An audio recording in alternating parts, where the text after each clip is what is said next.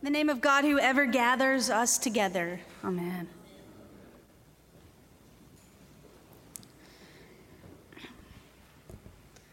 But as for you, continue in what you have learned and firmly believed, knowing from whom you learned it. So I listen to a lot of podcasts, and one of my longtime favorites is On Being with Krista Tippett. I tell people that's who I want to be when I grow up. And it's this conversation that she has at the intersection of real life and religion or spirituality. And so she talks to musicians and poets and scientists and anthropologists and priests and rabbis. And through their conversation, they get to sort of the humanness and the mundane and of life, and they see the holy in it. I think that's what I like. But she begins every conversation by asking everyone the same question.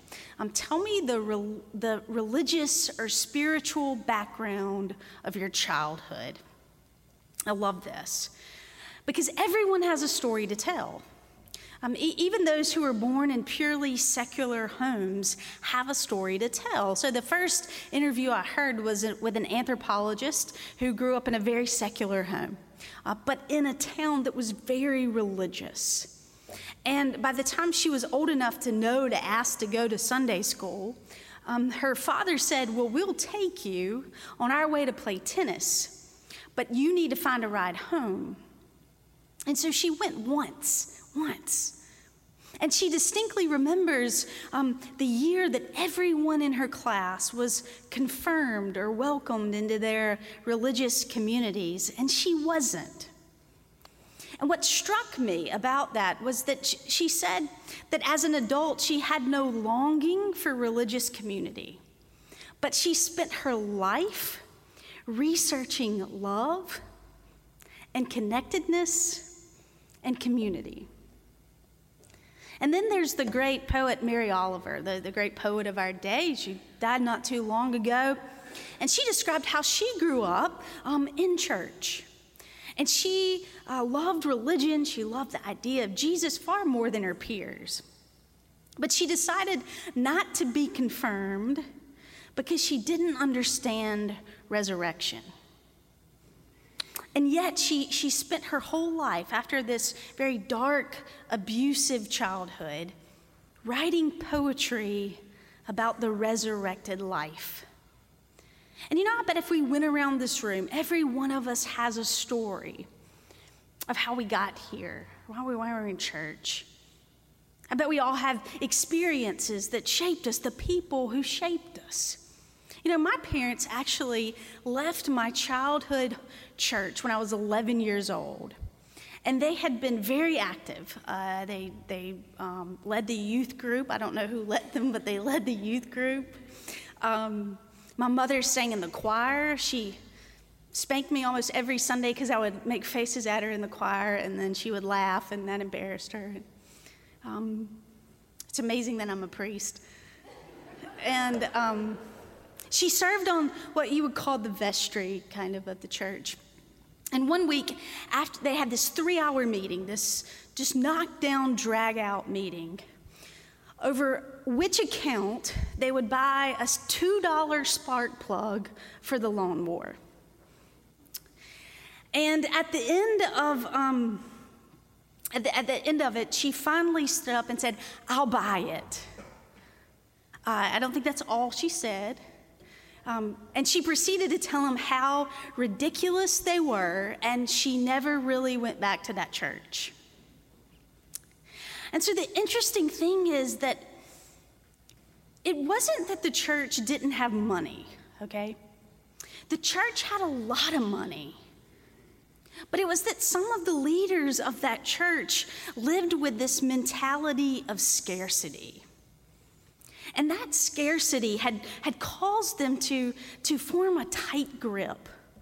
And not just about money, right? But this tight grip on everything. And they made sure that their projects were funded and their ideas were funded, even though they may not work or they were failing and they were old. They would never cut them, right? And heaven forbid they open the church doors to the city. And every step of the way, there were these other kind and generous souls in that church fighting tooth and nail for the church to open up, to spend some money on new ideas, and to share their space with the outside community. By the time I went to college, that church had dwindled. It was a thriving church. They had dwindled to about 10 or 8 people on a Sunday morning. They were about to die, but they had a lot of money, so they didn't have to close the doors, but they didn't have the people. And then something happened. The 2 to 3 people with that mentality of scarcity, who had had this grip on the church, they died. Because we all die. Things don't stay exactly as they are right now. Things change. And things changed. And so the church decided to let go of that mentality of scarcity. And they decided, okay, we're going to live into a generous spirit. And so they bought some new equipment for music, even though there was no one there to play it yet. And they opened the doors for the city to come in and use the space during the week, all while maintaining their savings, okay? And the church grew, and it grew, and it grew. The last few weeks, we've heard passages from the second letter of Timothy. And the letter presents itself as a farewell from Paul to Timothy. Now, Timothy was one of Paul's pupils. He followed Paul around, and it's likely that Timothy and Paul had established this church in modern-day Turkey, where Timothy is. And so this letter is written to Timothy because it seems that he's having some trouble in his community, and he's having trouble with rival teachers. And so Paul, or the author, we don't know who it is, writes and says, remember the faith that's been imparted to you. You see, if you remember a few weeks ago, actually, this is one of my favorite verses of Scripture. But the beginning of the letter says, to Timothy, my beloved child, I'm reminded of your sincere faith, a faith first lived into you by your grandmother Lois and your mother Eunice. I love that. He says, and that's the faith that's still in you. And so today we get this reassertion to Timothy to persevere and fall back on that faith that's been taught to him. You see, it seems that Timothy's father was most likely Greek or Gentile. And so his grandmother and his mother were it seems, devout Jews who decided to follow Paul. And Timothy's faith came from what he learned at home, from that relationship with Eunice and Lois, not from an institution or a temple or rabbis. And so the author is reminding Timothy during this difficult time, remember that imparted faith, that lived knowledge that they gave you. And think of all the women and men who've lived the faith into you, Timothy, through their word and their actions. And I love this explanation of faith, this imparted faith. You know, for a long time, when I heard the word stewardship, my mind went to that $2 spark plug for that lawnmower. And I got a knot in my gut and my ears shut down. And it wasn't until I started reading this theologian who said, you know, when we talk about money in the church, our mind automatically goes to 10%. The tithe, that's where we go. But what about the other 90%, he asked? Because really, it's about your whole life, okay?